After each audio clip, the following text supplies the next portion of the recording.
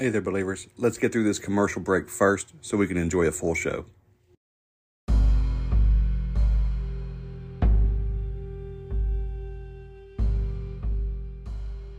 Want to be prepared for anything that 2024 throws at you, from day-to-day life to a national emergency? From the office to the outdoors, then check out SquatchSurvivalGear.com. All packs are made in America, and all components of all packs are made in America, from the fabric to the frame. So you're supporting multiple small businesses when you shop with Squatch Survival Gear. Chris, the owner, is a military vet, so all packs are made beyond mil-spec. These things are bomb-proof, and I use my gear daily. I use the Mothman pack going back and forth to work, and my Rock Ape pack stays loaded out in the Jeep. Go to SquatchSurvivalGear.com and get the piece of gear for the peace of mind today. Use promo code BUMP24 to save 15% site-wide. That's BUMP24 to save 15% site-wide.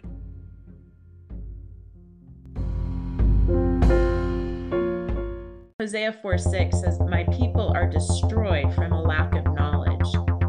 So now that we have this knowledge, we have to remember to walk in 2 Timothy 1:7, which says, "For God has not given us a spirit of fear, but of power and of love and of a sound mind."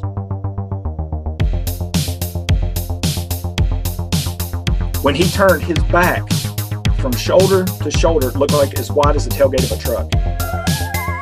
This thing let out the most blood-curdling, mind-blowing, spine-tingling scream that you've ever heard in your life, and it cut through me like a knife.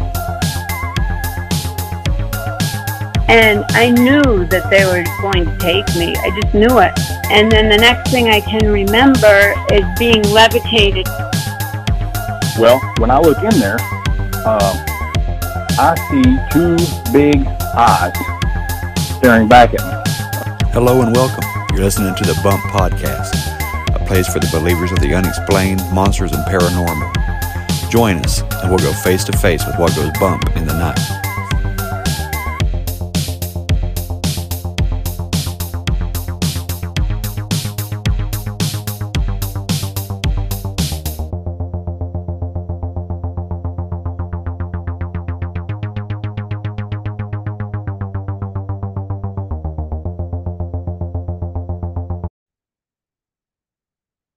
Hey there, believers. I got another great episode for you this week.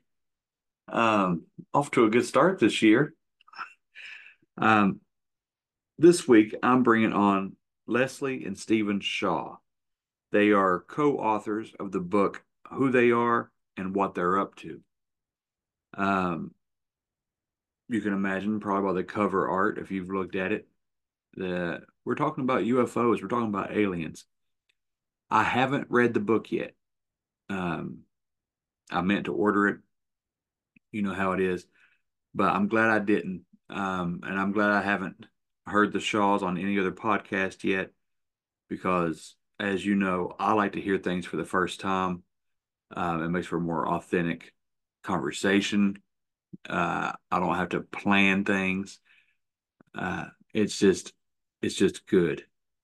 I feel like I'll probably work better off the cuff anyway. I don't want to sound rehearsed. I want to hear it for the first time as we record, and just see what comes naturally. But I have a list of questions that I just in general want to know. I want to ask about these UFOs, because there's, the jury's still out. We've had snippets of disclosure. We've had people that are experts in the field of disclosure, as much as you can be. We've had whistleblowers. We've had all kinds of stuff go on. Yet we're kind of still in the dark as to who or what is flying them, or what we're looking at even is the whole thing some kind of biological entity, or is it a craft, or is it a celestial being? Why are they here? Where they come from? To say that these are not of Earth, okay, great. Not our technology, okay. So tell us what they are. And that's what I think this book is going to accomplish. Who they are and what they're up to is the name of the book. Um, let's go ahead and just bring the Shaws on and let's get it going. Let's see who they are. It got it.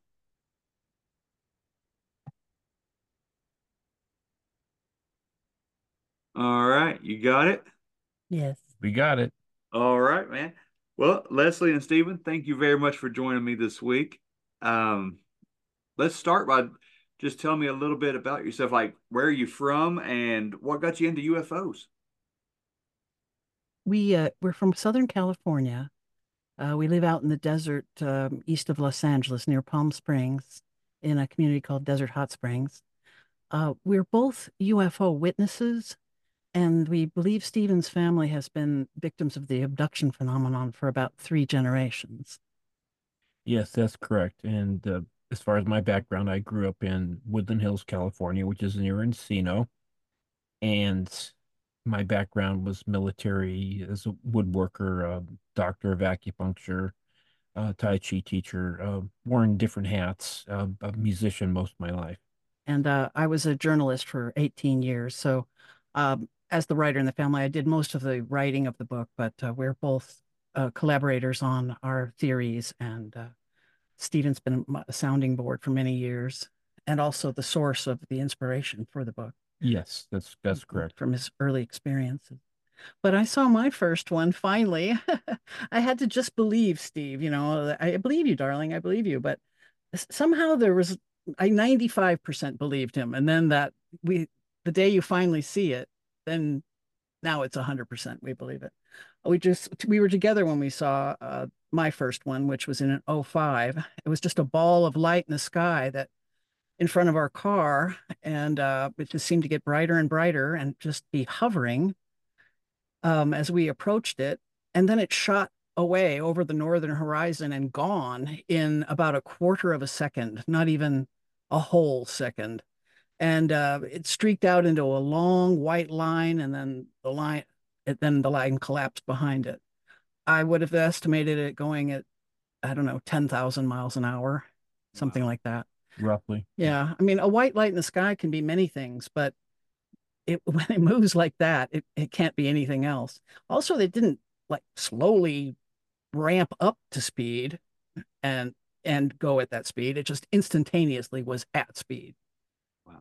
And then her second one was just about 2.5, 3 years ago. That was Yeah, here. it was very similar here in Desert Hot Springs, a white light in the sky, but moving in inexplicable ways. But Stephen's early experiences with the abduction phenomenon, I think, was really the impetus for us writing. Yes, I first started when I was 3 years old. I would have this friendly being that would visit me.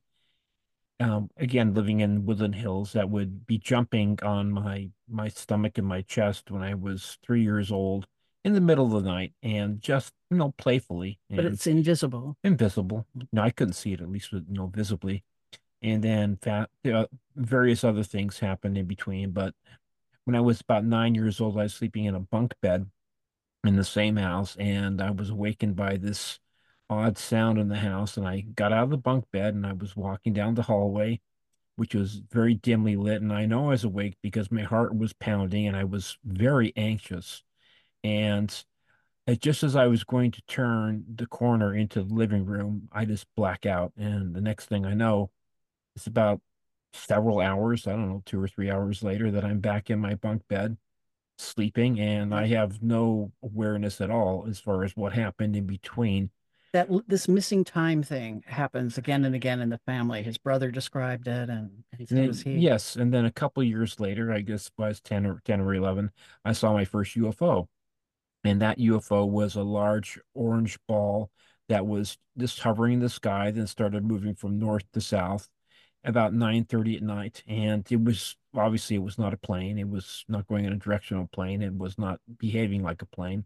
So I called Griffith Park Observatory the next night, and I talked to one of the astronomers there and asked if they seen anything, They and hadn't heard they anything. hadn't Yeah. heard anything. Said we don't point our telescopes in that direction, so they hadn't heard anything. And then there was one off Malibu that I thought was Yes, fascinating. the one off of Malibu was interesting because I had a witness with me. I had the Car Valley. I was at the Chart House off of Malibu. This was in November because the Boston Red Sox were playing the New York Yankees in 2005 in the playoff, and I was going out to get my car, and it came out of the ocean, which was interesting. And again, it was white. It hovered there for a while, and we both looked at each other. Then it did some crazy movements, and it shot off. He said, "You saw that, right?" And said, "Yes."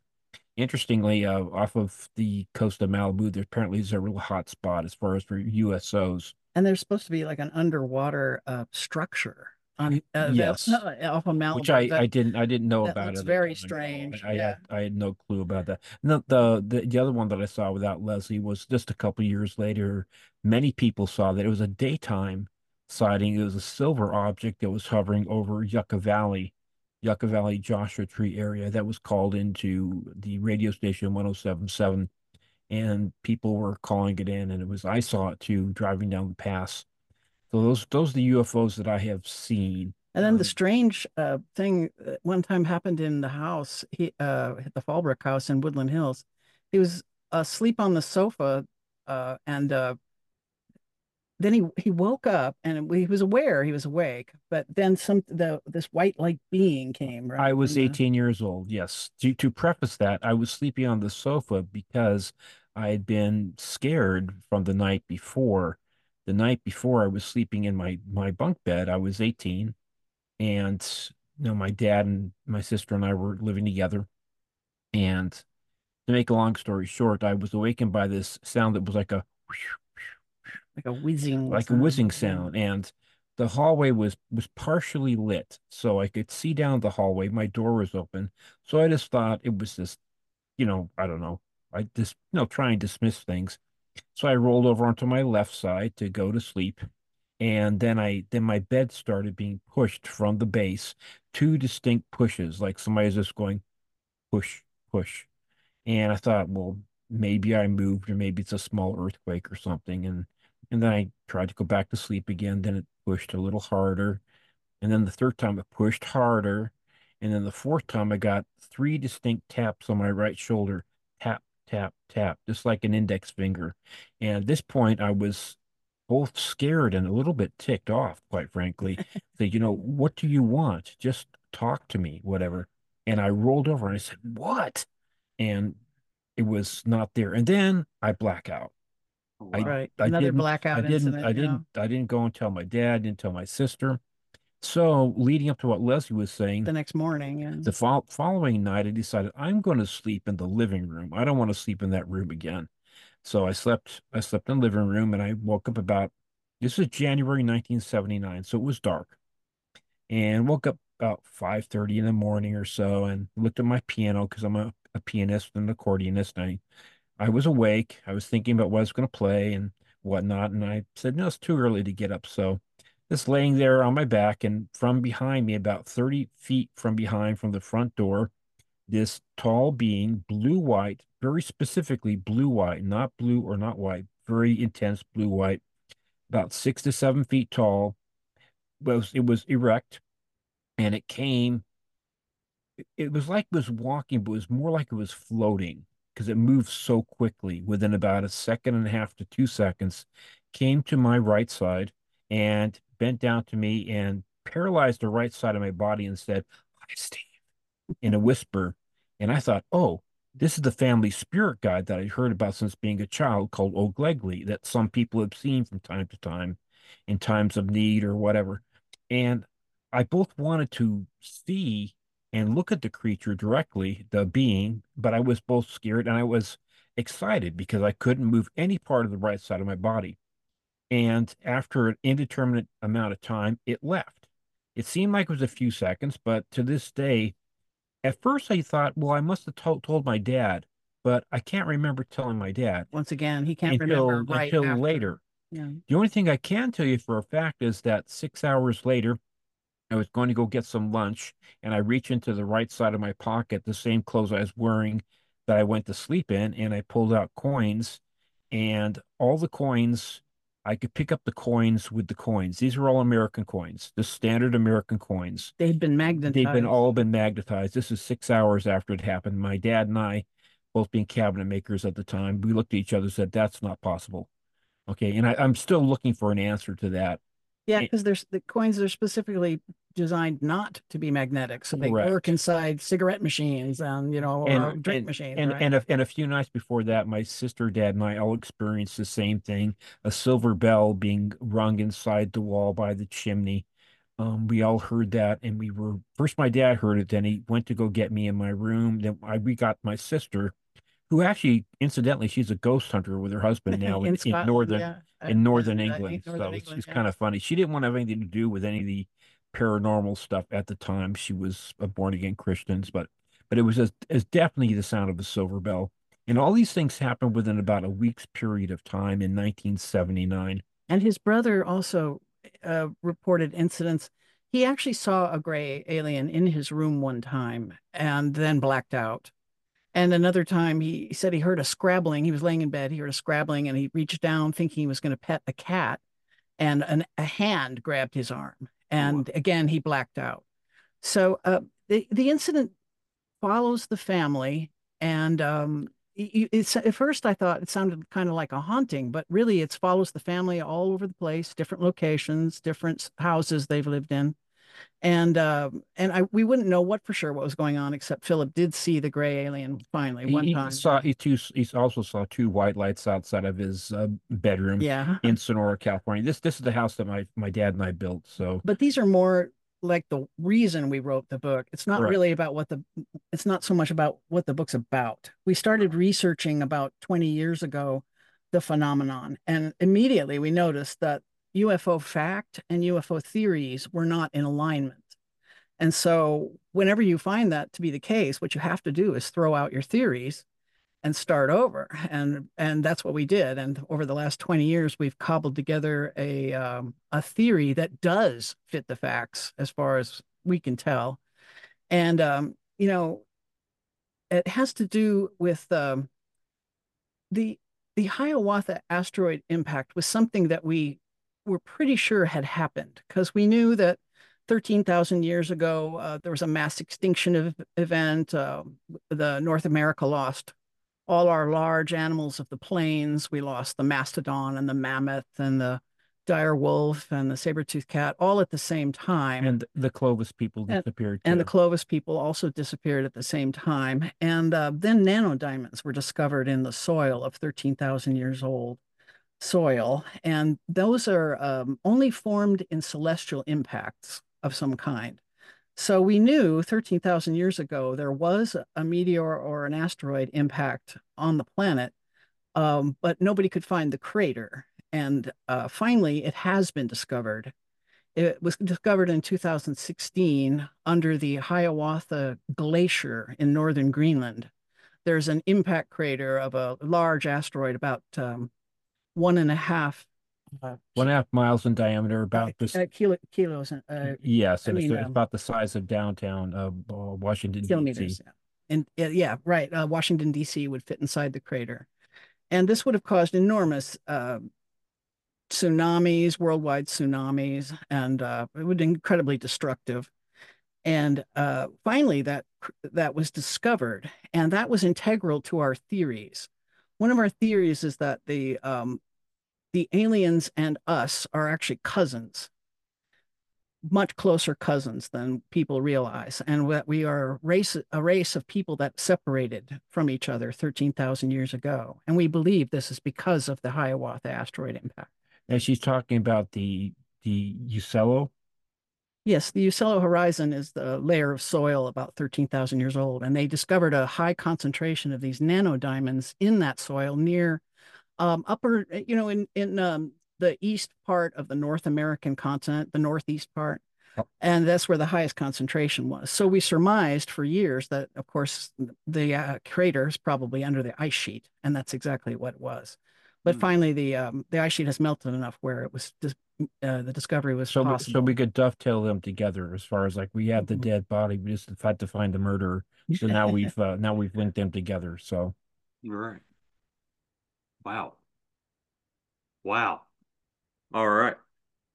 I cannot wait to dig into this. That was. I'm gonna have to go back a little bit. Sure. I want to get into this book, but you mentioned uh, something, Leslie, when you were talking about how it sounded like his childhood experiences or his experiences of his youth and his family were experiencing these things. That it almost sounded like it was paranormal, but it wasn't. Um, because eventually you was it your brother that actually got to see the gray? Yes. yes, And that's how that would be one very distinct way to know that it was otherworldly or it was something other than Right. just a paranormal experience because it does sound like poltergeist activity at first, right? With the bed being Right. bumped and all this stuff. But And it sounds more like a haunting, but hauntings tend to be at one location. yeah, this phenomenon has followed me to at least six different homes. Yeah. And his oh, brother all over the place too, you know. Yeah, so you It mentioned first happened to them in Woodland Hills, and then they built a house up in Sonora, California, about middle California, and the family was commuting back and forth a lot, and but the phenomenon followed them for sure. yes, yes. Um, that in itself is kind of frightening that something can follow, can find you and follow you around. It shows you that you are subject to it in a way. But Yes. yeah, I wanted to ask you tracking too. device. Yeah, Stephen, you talked about something called Oglegly. Well, Glegley was the name I was taught from my mom and my dad that several different people had seen him. He would manifest as a tall black man wearing a red fez, supposedly from Tunisia. And it was interesting because my uncle, who married my mom's older sister, who wasn't blood related to us at all, uh, was visited by him when he was in Ceylon, when he was in the Royal Air Force at the time after World War II, which of course is now Sri Lanka. And he was told in the middle of the night, he was told, get out of your bunk, you're going to be killed. And like about 5 minutes later, he got out of his bunk, and there was a some of the natives or some of the I guess the militants, whatever, that didn't want them there. They raided the camp, and several men were killed. So, and my uncle was a very bright man, and he was very into, researching things like Uri Geller, and there was no disbelief at all that there was some type of connection.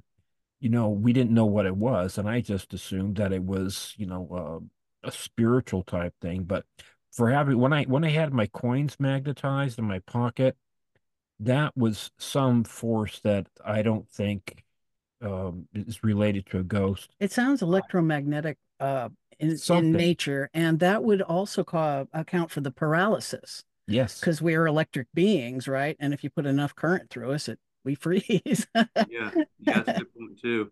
That is a good point. And I wanted to ask you too, you had these blackout experiences. Do you think that at that time that you were being abducted, like were you being taken off site? Did you wake up to any marks on your body or anything?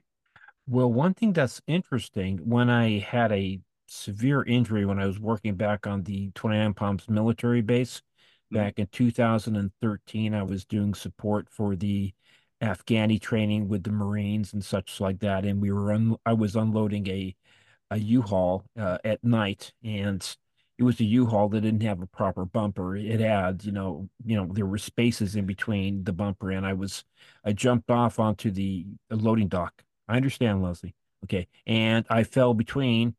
I basically broke my right arm, dislocated, broke it, and fractured it, and tore my rotator cuffs. So anyway, they took me to the hospital about 2.5 hours later. I got to the hospital. They x-rayed me, and they found in my deltoid muscle, they found this strange metallic object, Little little elliptical little object. little oblong object that Yeah. wasn't even close to where any of the breaks. They didn't even think I even had a break at the time. I asked I asked the X-ray tech. He says, "Well, I don't know what that is. Maybe it's an old injury, but it's in a weird place." And And then when they performed surgery on to repair he had actually shattered his scapula in seven places, I believe. And after the surgery, the X-ray showed the thing as being gone. Presumably, the surgeon saw it and threw it away or we something. weren't actually at that time. We weren't thinking about writing a book, and No, and my head wasn't in that place. But also we hadn't seen the X-rays until later when we examined I them more do have a closely. copy. I do have a copy of the X-ray though, Yeah. and I just need to get it blown up enough to be able to confirm that it was there. So that's But that's one thing on my bucket list. these tracking devices have been documented in many, many, many, many abductees. Oh On my yeah. right arm, which Yeah. is always I always get things happening on my right arm. And just recently, I've had stuff happen here at the house just in the last 2 weeks, in the last Yeah. month It's or still so that are being, there are odd things that happen. it It's seems like strange. what we're finding, and this is true for Stephen, and we think other people, as they become older, they stop taking the adults away, physically taking the adults, and they begin taking the children. And then Hmm. they'll start taking the grandchildren. It's like they find a DNA strand that they like and they keep taking it again and again. But as we become older, I think maybe our DNA is not as viable or whatever, and they stop taking the adults. But they don't stop communicating with them. I'm finding that to be true all the time. They still influence them and they still enter their astral state and communicate. And Yeah, we do think that we're definitely, for whatever reason, in the hypnopompic and hypnagogic state when you're going into sleep and coming out of sleep, that we are more open to communication, and that's seems to be. For instance, I got into bed about 10 days ago, and Leslie hadn't gone to bed yet, so I got into bed, and it felt exactly like somebody had gotten into bed next to me. And I knew it wasn't Leslie, so I said, "Okay, okay, okay, what do you want?" again, It's happened to me so many times that it's just like, what do you want yeah, okay, what now? do you want now? So anyway, so I ended up going to sleep, and I woke up about 5 o'clock in the morning, like I usually do, and I was laying on my back, and again on my right side, some being or somebody said in a neutral voice, "Husband." Just like somebody just said it right. It wasn't in my head. It was just like somebody whispered to me, my ear, "Husband." No, Leslie's never called me husband. It was just like, okay, what's going on? It's just so. Well, when it's happened to you so many times, like Yeah. I've been hundreds of times where I've been going to sleep, getting relaxed, and there'll be like a distinct knock of going 3 times behind my head on the wall. Hmm. And for most people it would freak them out, but it's like, okay, you know, Just again, it's it's just again, happened again. it's like if you get hit in the face 100 times, 101 doesn't really mean that much. So, Right. so for me, it's like I didn't tell many of my friends at all when I was in school because they think I was just weird, you know, but no, this is just one of these things. It was just I didn't talk about it. We knew about it in the family, but we really didn't talk about it except in the family. Right. Well, thank goodness you have an open family that, I did, yeah. yeah. Yeah, they his parents one time described the ceiling opening up and these little they described them as Chinese men descending out of the hole in the ceiling and dancing around on That Chinese was New my Year. mom. Yeah. She was in one room. My dad was having a totally different experience in his room. Obviously their memories of the events are being influenced, Right. obviously. And I we see that a lot, especially in the abductions. They're frequently they they come back with memories that are kind of pasted on top that are not right in any Right. way, right? Screen Yeah, you memories. Yeah. yeah, you Hmm. you you probably don't 'cause you haven't read the book, but my brother ended up on his 51st birthday in 2017. He ended up killing both his cats, then taking a shotgun to my mom and And himself. blowing her head off and then blowing his head off. Yes, we He think just he was a very disturbed man I mean, he's a brilliant man, but he spent his whole life in fear. And when he was a child, he would sleep in the closet afraid of the little men. This phenomenon is definitely, it leaves scars on the individuals. And Yeah, it needs to be explained. And we're so tired of the government just lying and lying and lying and lying and yeah, lying. that's a big motivation for his reading for his writing the book. Right. Yes. absolutely. Well, I totally understand why you would want to expose this darkness. This get to the root of all of it. I'm sorry for the experiences that your families had to go through, man. Uh, and I can't help but wonder, what is it? Is it bloodlines? Is it blood type? Is it, a certain nationality that they're drawn to? They're Actually, we researched him pretty well. Uh, good. it's a bizarre thing, and this is one of the things that didn't fit, that where UFO fact and theory were not aligning. Theories were saying that they're just curious about us. They want to take samplings of different people from all different walks of life and of different cultures. But that isn't what's happening. What's happening is that it's almost entirely a Caucasian phenomenon. About 90%. 94.6%, one study we researched. And also, they don't take just a smattering of like a single sampling. Single abductions, single time abductions are rare. What they Mm. mostly do is take the same person again and again and again and again all through their lives. And then, like I say, when that person gets a little bit older, they'll start taking the children and they'll start taking the grandchildren. It's like they find a DNA strand that they like, and uh they continue to need it and go after it. Harvesting a product. It's like they're harvesting a product. In our book, I make the analogy of like a farmer's cow. The farmer every day, every morning, he abducts the cow from the field and takes it into the barn and removes this product that he wants. And then he puts the cow back out into the field to go make more of this product so that he can then abduct the cow again and take it. It seems to me that they're harvesting a product that they need. We believe it has to do with their bizarre breeding program. And we also believe that, remember, we said earlier that we think they're cousins of ours. We Yeah. think that they may be a branch of the Caucasian race that separated 13,000 years ago. And that's why they're after that particular strand of DNA. It's because that's what they need. Would that be the Clovis people?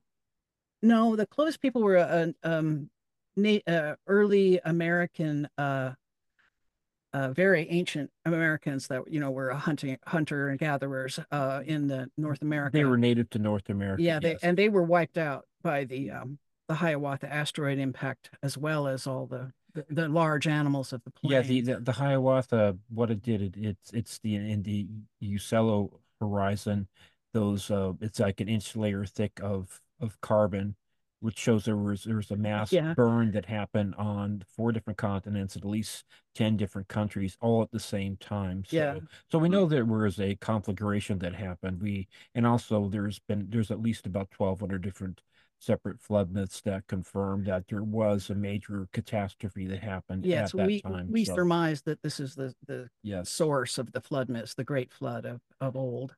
Mm. It happened. America. I mean, rather, human history never, almost never penetrates further than 13,000 years ago.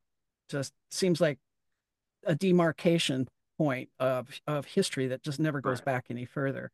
And well, now we know why, because this catastrophe would have been well, a yeah, catastrophe. yeah, yes. Catastrophic, huh? Imagine 1,000-foot high tsunamis worldwide. Also, when it hit the ice sheet, it vaporized 1,500 gigatons of ice at that instantly. And a gigaton is 1 billion metric tons. So 1,500 of those were vaporized. and entered the atmosphere as water vapor, probably covered the top half of the planet in highly saturated rain clouds that immediately dumped enormous amounts of fresh water into the ocean, causing the currents to stop feeding properly, which at the time this hit, we were in the process of coming out of an ice age slowly.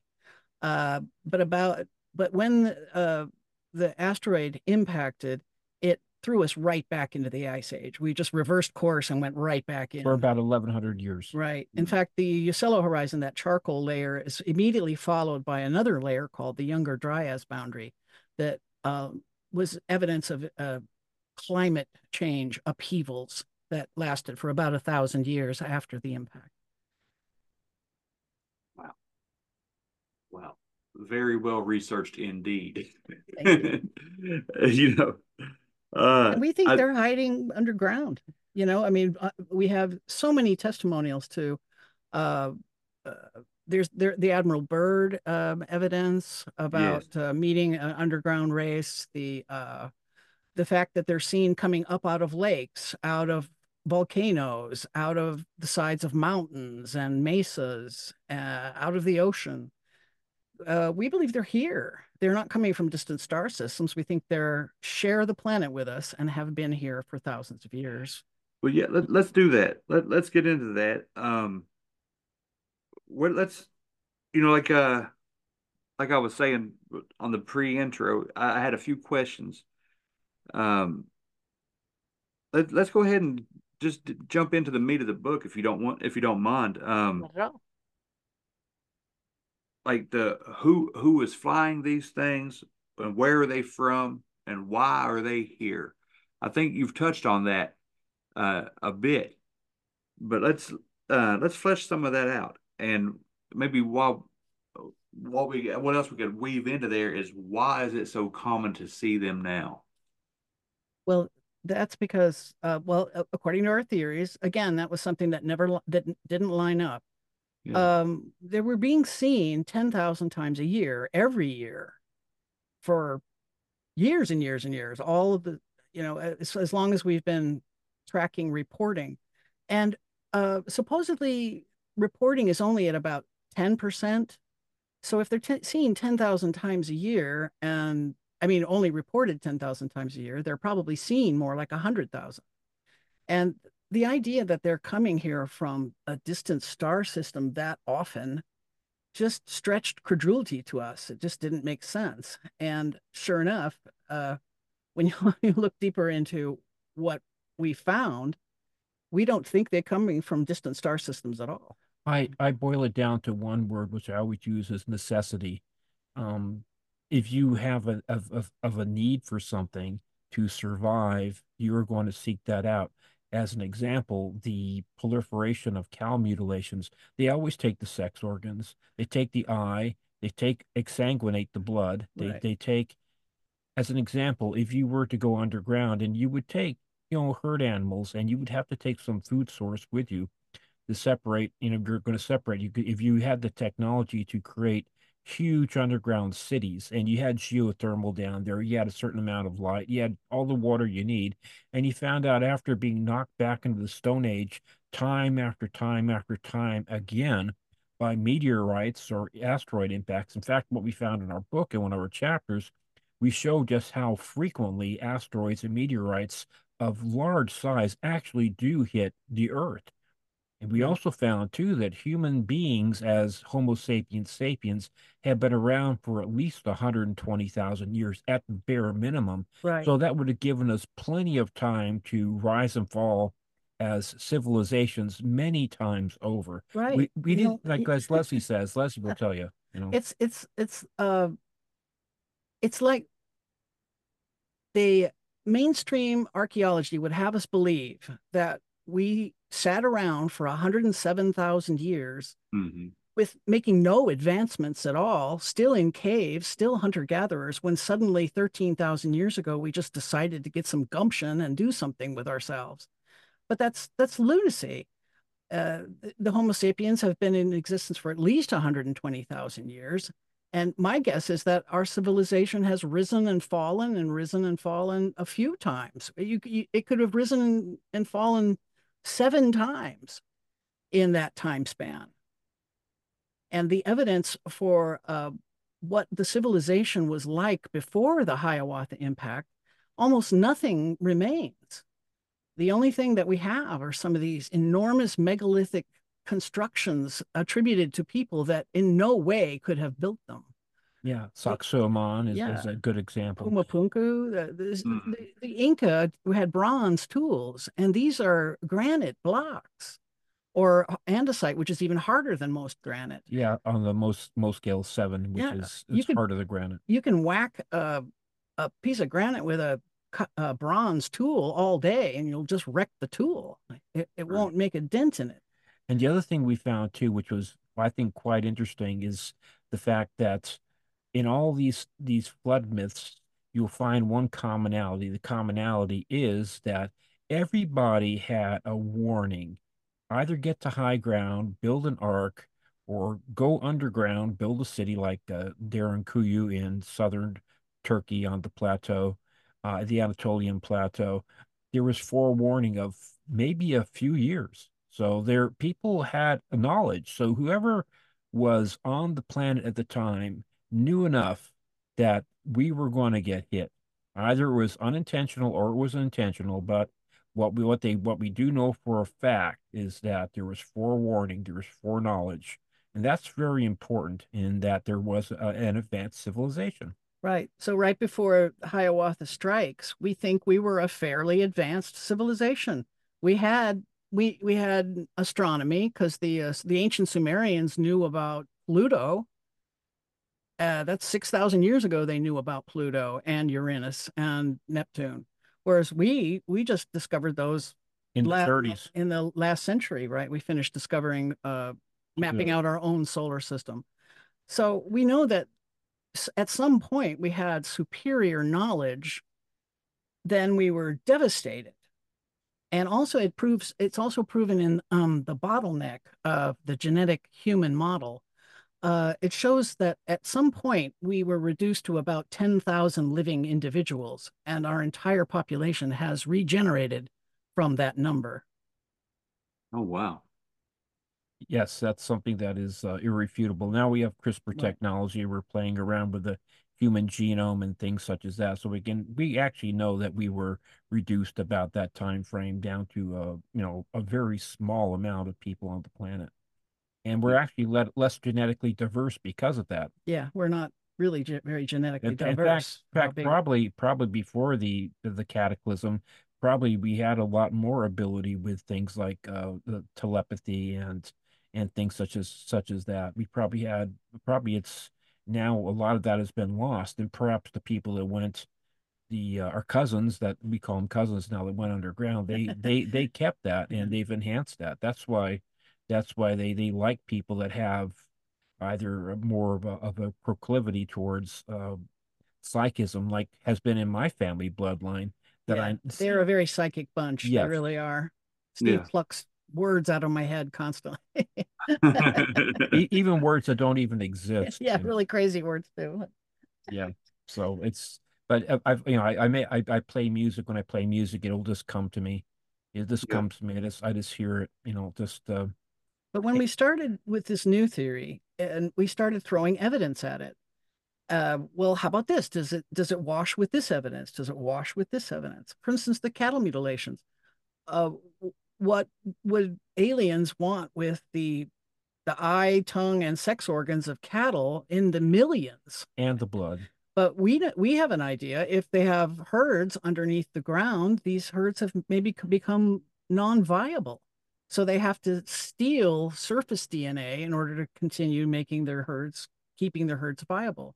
We think that may be why they're taking human beings, is that their race, their population has become less viable living underground. And using women on the surface as incubators for Yes. hybrids and such as that. That's been proven time and time again, where a woman was pregnant, and at about the 4 month mark, the fetus is gone, and the doctor will say, "You were pregnant. Now it shows no sign that you were pregnant." We're and finding it that happens about over and 10% over. Yeah. of the abductees are reporting this phenomenon. Women who are taken, impregnated, and then 4 months later, the fetus, they're taken again, and the fetus is taken.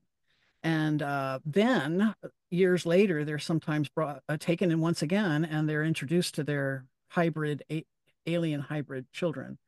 And of course, when we say alien, we don't really think they're completely aliens. We think they've just mutated, living underground. I mean, think about what would a human look like if it had been underground for 13,000 years? It might be paler. It might be have big black eyes. It might be bald. It wouldn't need hair any longer to be warm.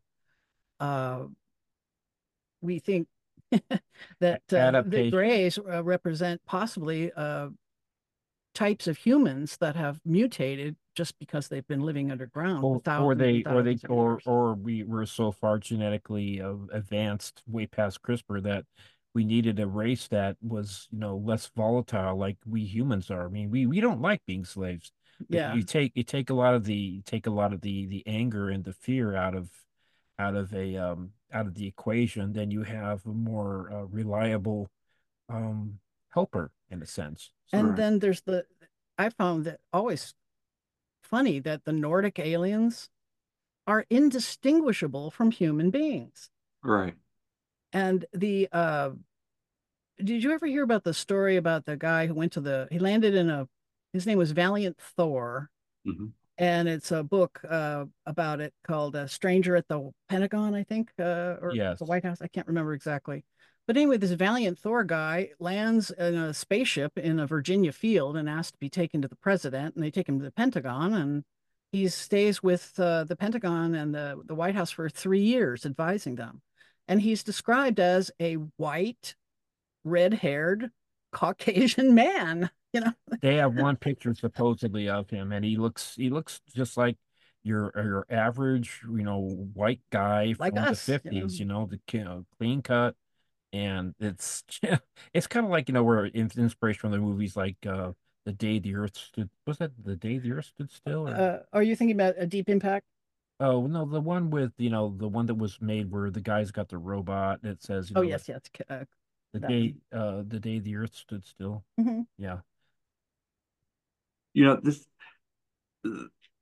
there's so many parallels to this. As you're talking, and um, these. So okay, let me get out of my own head and just clarify here. So the theory is that there's a remnant that survived or evaded the flood, whatever this cataclysm was. Yes, Yes. And they went to like this plateau region beneath Turkey, perhaps, and yes. maybe entered into the cave systems because like the Also, caves here in America, they all interconnect for the we most think part. they sank other arcs on different continents too, just in order to survive the cataclysm that they knew was coming. Right. Did you ever see the movie Deep Impact? Uh, If I did, it was a long time ago. yeah, the the human race is about to be destroyed by an asteroid, and um, the plan A is to blow the thing up before it kills us all, but plan B is to sink these arcs deep underground, deep enough where the residents down there would be safe, and they put their brightest and best scientists, and Right. they go underground where they're going to be nice and safe. And we think that's maybe exactly what happened. They saw it coming. They sank arcs on different continents. They sank themselves deep underground. And then they had to stay there for 1,000 years because of the horrible climatic uh, uh, cataclysm afterwards, the upheavals of the climate, where you couldn't grow crops anymore. That's why I think too why we were put back into the Stone Age. And they kept their technology. They didn't lose their technology when they went underground, right? Whereas all us poor schmucks on the surface, we got plaster. We know they had advanced ability of being able to manipulate rock and a mold and to melt rock and to fuse rock. And you can see that all over the world. Myself being a CB, I've done a lot of concrete pours throughout my life. And when I look at stuff at Puma Punko, those H blocks, to me, it looks more like a pour. Looks more like they basically set up shop, and they basically said, okay, we can melt this stuff and just put it into a mold, and it'd Mhm. be a lot Yeah. simpler to do it that way than have to do all this fancy cutting, this laser cutting. You just mold it, And they're just like a absolutely concrete block. identical, one to the Yeah, next to the next. the strata is exactly the same, just like you would get, like we do now when we make a concrete blocks or Right. whatnot. It's the same. It's all uniform. And some of the granite rock at the Giza Plateau shows lathe marks from machine lathes. The machines aren't there. The diamonds aren't. There's never been a diamond discovered in Egypt, but it looks like they were cut with diamond encrusted lathe They type they had tools. technology we don't currently have. Right. Yeah. Are you guys familiar with Derek Olson? Um, he has a social media uh presence, I guess you call it, a huge YouTube channel, Megalithic Oh, Marvels. okay. Yes, I thought that sounded familiar. Yes. Yeah. I was going to say I've had him on the show a couple times, and we've talked about some of these things. And you're right; they look like somehow they made concrete with granite, um, Yes, or Right. We think whatever that. What'd you call that one mineral that was even tougher than granite? andesite. andesite. Mhm. Andesite. Yep. That's what It's just incredible. Saxuamon is made out of. Yeah, it's incredible. It's almost like it's almost like it was a solid wall, and they just carved into it creases to look like blocks. They're so close together. You know what I mean? But it They runs almost all the look way through. fused, almost Yeah, like they were, yeah, and they're slightly rounded, almost right, like they built the thing and then maybe superheated it to where it's slightly sagged, right. and they maybe fused together. Wow. Saxuaman means head of the falcon, I believe, and the myth, I mean the ancient uh, lore about Saxuaman. It was that it was built by a falcon that could spit an acid onto the rock to melt the rock.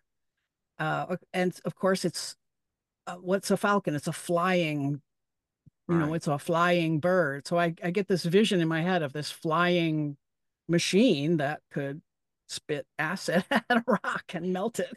And Yeah. they could move it very easily to the rocks, Right. the stones, and it's interesting how they basically offset the cuts just like a jigsaw puzzle, because by doing that, especially with earthquakes, with the shearing force and the up and down force, by actually having rocks put together like that and then fuse, it's actually stronger than if you had one solid piece, Right. because it deflects the stress better that way. So in other words, withstand the stress of time and And the test of time. Machu Picchu is situated over two earthquake faults, but Mm. those walls are still standing. Yeah. I I can't help but just see all the parallels of this theory. How familiar are you guys with the Nephilim of the Bible? Oh, very. Yes, we've read Sitchin's work Yeah. And others too. and others too, Yeah, and because when you look at the yeah, Nephilim, they said they were the sons of God, right? These watchers. They descended, they took wives, they bred, and they had these offspring. These offspring are the Nephilim. And it right. said they were this was in the days of Noah, and they were on the earth in those days and after. So it's very parallel. There's a very big similarity here between this race of people that were on the earth before the cataclysm and after.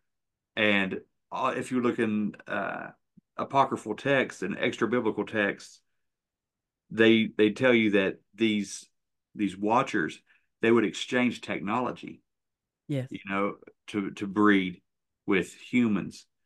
yes. And so they're this advanced culture, this advanced civilization. That can breed with us. How Yeah, can that absolutely. be if they're not humans, right? I mean, yeah, maybe genetic modification, but sounds like they were just having sex and making children that way. And it's Yeah, but interesting how the Nephilim would breed with the beautiful women of the earth and create giants. Yes, Okay, yeah, so they were giants, the men of renown. mhm. And that would even tie in with this valiant Thor guy, this this big large man with long flowing red hair.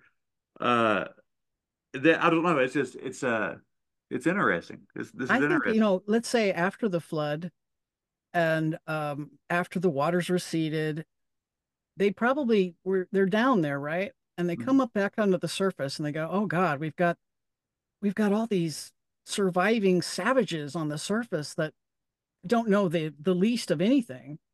And we have to most of these if you read these by ancient flood myth stories, a lot of them talk about how uh, that the human race had devolved into like cannibalism and barbarism, and a god flies in on a platform holding two lightning rods in his hand and comes and teaches humanity how to do, uh, basically teaches us knowledge and skills and math and architecture and uh, not to eat each other and to how to grow crops and stuff like that. There's almost all of these stories talk about a god showing up after the flood to help humanity back onto their feet. A tall white god, either with red hair or with dark hair. Right. The Viracocha was the name in South America. Yeah, and he's Uh, of course he's Caucasian.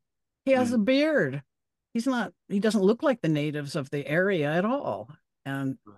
but what he does look like is a Caucasian man with a beard.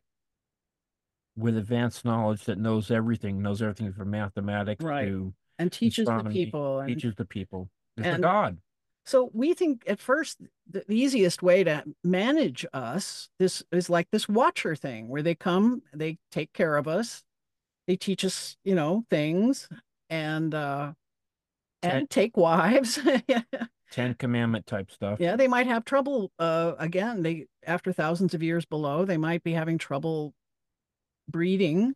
They might be non-viable and need to take wives from the surface. So it became like a symbiotic relationship, but they were at first playing God, Right. right? They had to play God. But now we're too sophisticated for that. They can't play God anymore.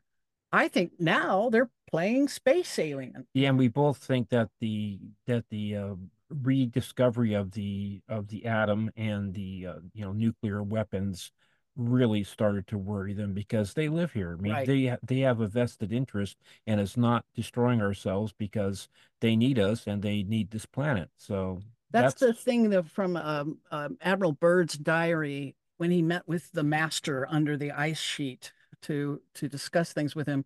The master said, "Mostly we leave you guys alone. We don't bother with your wars and your barbarity.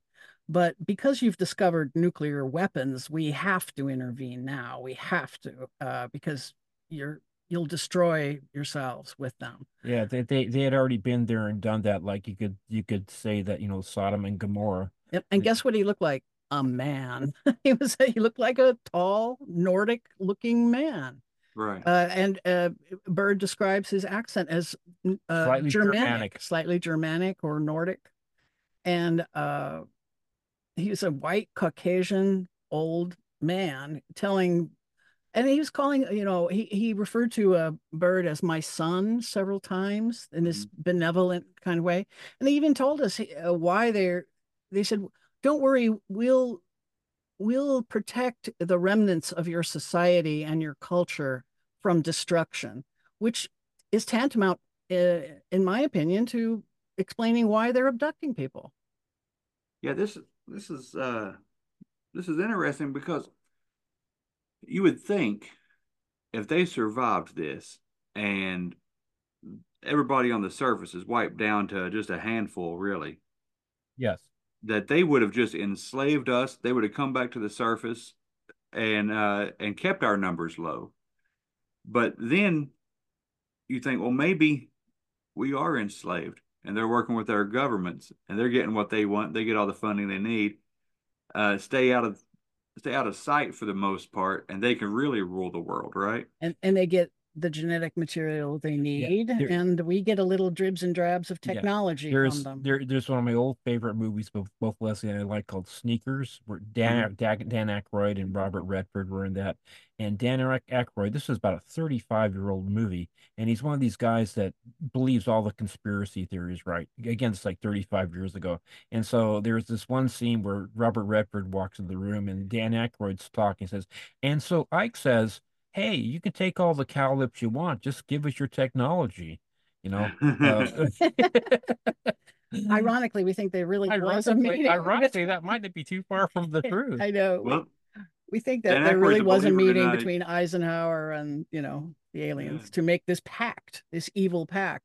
We'll keep your secret. We won't tell people you're there. And you can have all of the, if you need to take people for your genetic manipulations and experiments, And that's cows. fine, since we can't stop you anyway. And as many cowlips as you want, but just give us some of your technology. We yeah, think that that's exactly what they've been doing, and reverse engineering it in the private sector, which doesn't have to respond to FOIA requests, Freedom right. of Information Act requests. Right. Bigelow, the guys like that, Yeah, Bigelow is a Skinwalker good Ray. example. Yeah. Bigelow's a good example. Yeah. Yeah. Yeah. Something else unsettling with this too is today, off air in a private conversation with somebody I cannot name, uh, they're a border patrol agent. And they were, I guess they just wanted to get it out. They said that it doesn't make any sense the way things are working. He said it's like we're all livestock and we're being kept on Yes. separate ranches. Yep. You're not allowed in without paperwork. You're not allowed out without paperwork. And he said, and he doesn't understand this, the migration patterns, not just the southern border. He's actually at the northern border. Uh, he doesn't understand how or why certain certain groups and certain people at certain times are let in and out. He said, but it's like letting livestock in from another ranch and then keeping livestock out, and how he feels like the governments around the world look at us just like livestock. And now I'm talking to you guys the very same day, and it's about how these aliens, for lack of a better word, are using us like livestock. So there Yeah. must be a connection between the government and these aliens, right? Why Yeah. is the government involved, and what is the connection here? Well, it was to do with that meeting with Eisenhower. We Yeah, want their technology, and we're willing to let them run their breeding programs and uh Yeah. their abductions. A lot of interesting things happen. Like, for instance, with Truman, who really, set up Majestic 12, that's as far as we can tell. But Right. also, two people forget that in 1948, May 12th, 1948, with David Ben Gurion, negotiated the current day Israel. David Ben Gurion, through Truman, started basically giving Israel a new place in the world. But what the where they where Truman had he was it was during World War II that the aliens, or cousins, as we call them, began to show their hand because of the use of nuclear weapons in World War II. Yes. They started following our planes and our ships on maneuvers, and then they started following our bases and anything to do with nuclear bases. They were dogging them. They were and then the Malmstrom incident, where they actually shut 1966. down 10 of our nuclear warheads at that facility in Montana, just to show us that they can, I think. They've done that in Great Britain too, and other countries too. But oh that yeah, we think that's the vast majority of their motivation right now, is they are following our military everywhere we go, on every maneuver we go, because they're afraid that we're going to blow up the world and kill them too. And Hmm. so they are following our military. The Tic Tac incident, when Fravor and Ryan, the two Ryan Graves rather, and and the other pilot, Fravor, was for the Tic Tac incident. They were the ones at the disclosure hearings and the congressional hearings Oh, the this summer. summer. Yeah. And the one thing I didn't know, I heard a lot of stuff I knew already, but one thing I hadn't heard was that this is happening every single time our military goes on maneuvers. They are following us every time. And I think it's because they're afraid we're going to blow up the world. They Wow. have to monitor what we're doing. That's their big motivation right now. That's one thing they didn't get in the meeting with Eisenhower. We wanted their technology and they wanted to be able to continue doing their thing. But they also were really trying to get us to denuclearize, and they didn't get that. And so they have no choice but to dog us everywhere we go, at least wherever we're bringing nuclear weapons with us. All right. Wow. Well, this has been absolutely amazing. I'm gonna have to get my hands on a copy of that book. And We'll It's on Amazon if well or we can send you one. let's send you one, yeah, and we'll sign it for you and everything. Or PDF well, too. We have PDF too you can do. So Yeah, we do have a PDF reader. Do you have a preference? uh, if you want to send me a signed copy, I will pay you for it. I don't mind if you have any way to accept payment. No, it'd be our pleasure to your pleasure. send it. Thank you so Absolutely. much. My pleasure. It's Yeah, been an shoot me honor. your mailing address, and I'll on that Instagram account where we first hooked I up, sure will. and I'll mail you one out.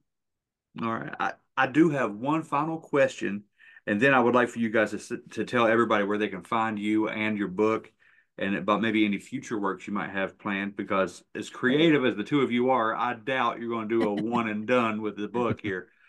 Um, okay.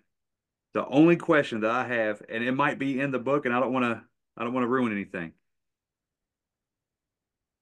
Who gave them, and I believe in God, so if it's God, that's a fine enough answer for me. Who gave them the warning to go underground before that cataclysm? We believe. Now remember, these beings are able to use telepathy to communicate. And most of the people that were contacted and warned were done so in their mind. They heard a disembodied voice in their mind, giving them instructions to build. If they were at low ground, they had to build an ark. If they were at high ground, they had to go to higher ground. And if they were in the middle of the Anatolian plateau, they were told to dig in. Hmm. Was that your exact question, or were you asking about how did they know to give everybody a warning? Yeah, Um, my question was who gave the warning? You know, the voice they Right. heard, is it the voice of God? it was Did he give a hey, everybody get down? We think it was the people who had discovered that they were about to be, I mean, that the Hiawatha asteroid was coming in, Oh, okay. and this our advanced cousins. society of people that are, we don't know who exactly, but we think they saw it coming and Okay. decided Like a to warn the entire world. okay. Like we can almost do now. We're monitoring the asteroid belt and things like that. Gotcha. They could see it was coming, and I think they had a little bit of sympathy for us that they didn't want to. Number one, they didn't want the planet to be blown up. It is in our book some more of our theories that go into more detail. Yeah. Um, it's A lot more detail. yeah, more detail for sure. But it was basically us, in a Yeah. sense. We Okay. warned ourselves. Right. So somebody watching the skies, Yes. science, the astronomers, and we're like, Yes. oh, okay, I see something coming. Yeah. We got time to get out of Get here. the word out. More or less, And we yes. think that we believe they were not just more advanced than us technologically speaking, but also in mental ways. Uh, it's in our book. We talk about if you raise your Kundalini energy and, do chanting and meditation and open your chakras, human beings actually start to begin to be telepathic ourselves. We begin to be clairvoyant ourselves. I kind of believe this is a human birthright, that if you're just trained properly from birth, that we would all have this ability. But perhaps it's atrophied in us over the thousands of years of not using it, and in them it has not atrophied because they kept it up. Hmm. I Maybe they saw didn't calcify their pineal gland with right. Indeed. I saw a it blew my mind. I saw a 1.5-year-old boy, a little white kid that was sitting at a piano that was playing a simplified version of Clair de Lune. It's almost like Debussy came back, remanifested in a child. He's sitting at the piano and he already knows without music, he knows how to play Debussy. It's ridiculous. And you're starting to see more and more children being born with Abilities like that. accelerated abilities. They We think call they're them, actually modifying our population. yeah, star children. It's true. Right. The brains are like wired different. Each generation is being wired a little more sophisticated. And that could That's be what we're part of seeing. their breeding program. Maybe yeah, the that's their hybrid. motivation, is to bring us up to their level more and Make us less violent, for one thing. right, bring us Yeah, out of our barbarity, as they Yeah, termed we're it. very barbaric. Yeah. We just do it different ways now. yeah, we are a warrior race, aren't we? So Yeah, we are. so people, oh, you're right. We are starting a second book, and we are this one you can get on Amazon and Ingram. It is Who They Are and What They're Up To by Leslie and Stephen Shaw. And we also have a website with several blogs at whotheyarebook.com. And we're on Instagram and Facebook at leslie.shaw.author. And And we're posting a lot of we're trying to be post educational stuff on our Instagram page about this phenomenon. we try to stay as much as possible out of the rabbit holes. We like to try and use science and logic and just common sense. That's what would you do and what would other people do in a certain, if Right. like for instance you knew a cataclysm was going to happen, what would we do? Like, and one thing I like about our theories is that it doesn't require Einstein-Rosen bridges. It doesn't require wormholes. It doesn't require time travel, and it doesn't require interdimensionality. It's Right, just regular science. Yeah, right, in fact, yeah, even in the Bible, they talk about, even in the book of Enoch and they, in the Mahabharata, they talk about these fire-breathing dragons or these vehicles coming down that sounds Spaceships, spaceships, but they have fire coming out of them. So Yeah, yeah. what does that remind you of? Good old Rock, plain old rocketry. rocketry. Yes, correct. Now we know they're using nukes because some people who get too close to UFOs are actually getting electromagnetic radiation or what were they called? Yeah, Radiation burns. yeah. yeah, And they've Essentially. advanced too. You can tell with the they've advanced too. They probably have they're definitely further advanced than we are as far as that's why they can, move from 0 to 10,000 in a split second. So they no, they so Yeah, they've got they stuff we have don't have for advanced, sure. so yeah, but they've got a reason why they're here. It's not just for a research and development project. It's necessity. right. Yeah, I agree. They're definitely here. I had my UFO experience with a witness with my dad in Oh, great. 2009. It's Have my you seen? my big one. I've seen a couple of lights before, but I had a big experience in 2009. Cool. I'd Maybe like to after hear all about it.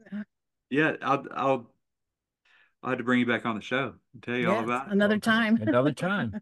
it. Yeah, absolutely. If you guys will come back on, I'll tell you all about it because it I've still never seen some of the colors I saw that day. Um, it's wild. So yeah, we'll get you a book. Absolutely. Give I me an appreciate address it. and I'll get you a book, I promise. All right. It's I can say it on the air. It's if you want to write it down, I got it for you here Right. because I give this address pretty much every week on the show for people that want to send Yeah, stuff in go because ahead. I do a lot of book reviews, it seems I'm like. ready. Go ahead. Go ahead. Yeah, it's P.O. Box 1453, Chapmanville, West Virginia. It's CHAP as in Peter, MANVILLE, West Virginia, and the zip is 25508.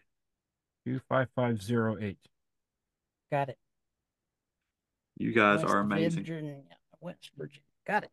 All set. Yeah, Promise we'll sign it too. I promise. I appreciate that. I do. Thank you so much for having us. Yes. Hey, thanks again for coming on. You guys have been wonderful. I will put a link to your website and I will try to put a link to the book on Amazon in the show notes so people could just click the hyperlink and go straight to it. Okay. Super. And send us that link if you would, and I'll post it on our social media as well. Will do. All right. Thanks. You guys have a great evening. Keep Bye safe now. out there. Okay. Thank You you. too. All Thank right. you. God bless. God bless you.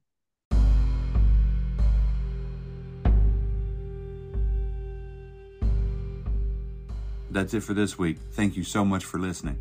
If you have an experience or an encounter that you'd like to share, holler at me. You can reach me at thebumppodcast@gmail.com or by the bump phone at 304-812-0553. Leave a text or a voicemail either way and I'll get back to you. Also, please be sure to leave a 5-star rating and review on whatever platform you're listening to. Stick around after this for a special invitation.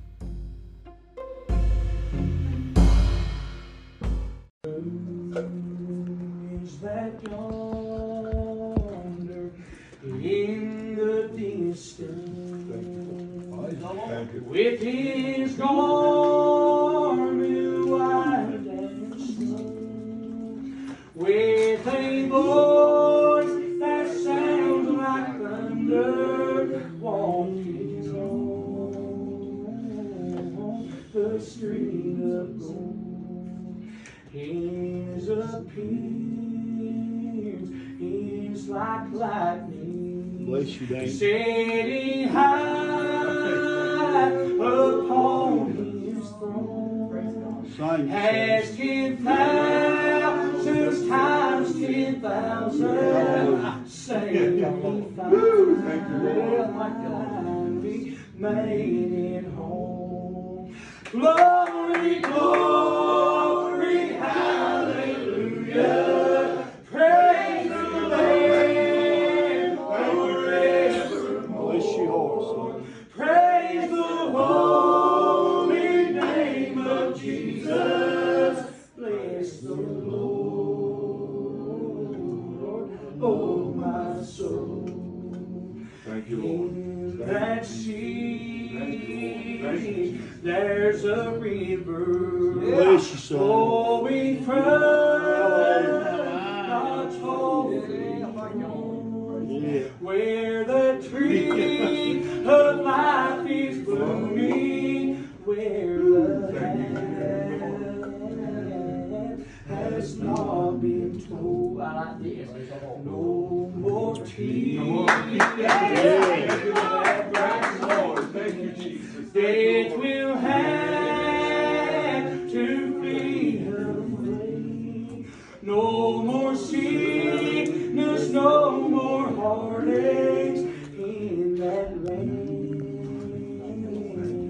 of perfect day. Glory, glory, hallelujah, praise the Lamb forevermore. Praise the holy name of Jesus. Bless the Lord, oh my soul. There's a table in that country, seated with the saints of old, with their troubles far behind them, to never suffer anymore. I'm going home in the morning to that land so bright and fair. I walk the streets of gold with Jesus in that city built for swear. Glory, glory, hallelujah, praise the Lamb forevermore. Praise the holy name of Jesus. Jesus, bless the Lord. Oh, my soul, yes, bless the Lord. Thank you. I praise Oh, your name. my Thank you, soul. Jesus. Thank you, Wayne.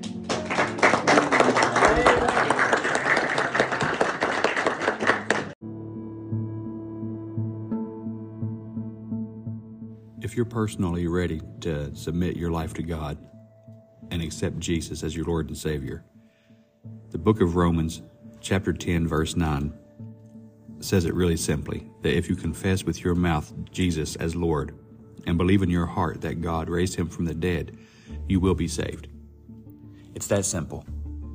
To be born again, to start a new life as a child of God, to join God's army, to rise up against the evil forces that you know are all around you. You don't have to do it alone. I love you. Jesus loves you. And may God bless you.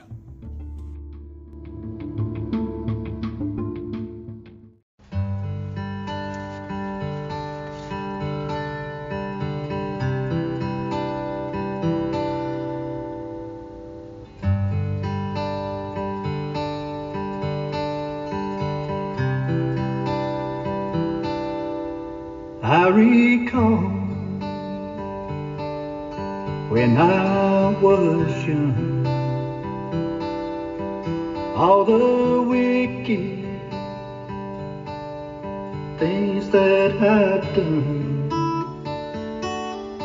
And then one night, on my knees I prayed. I asked the Lord for some better days. Yes, I went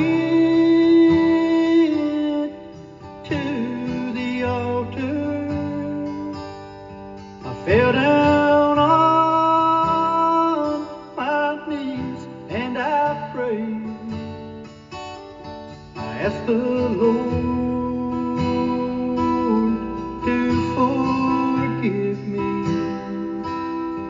Now I'm living better days.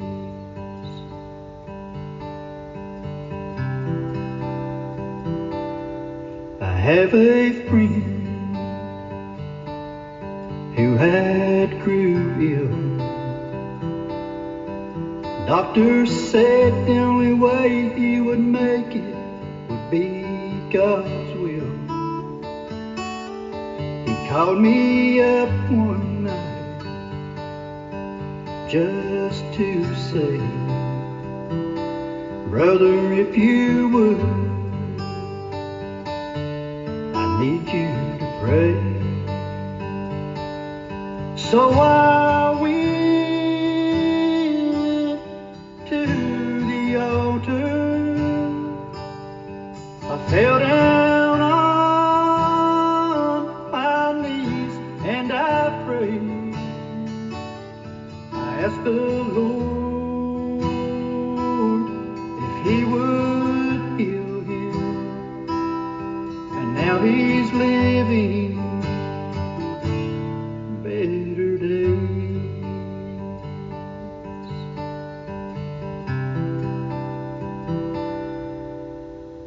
So if you're here feeling lonely and your burdens you no longer can bear, just come on up to this altar and take it to the Lord in prayer. Come on up to this altar and fall down on your knees and pray. Ask the Lord to forgive you, and you'll be living better days. Come on up to this altar and fall down on your knees and pray and ask the Lord to forgive you, and you'll be living better days,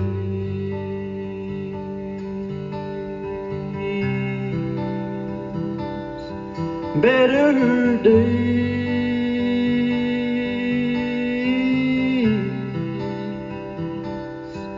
better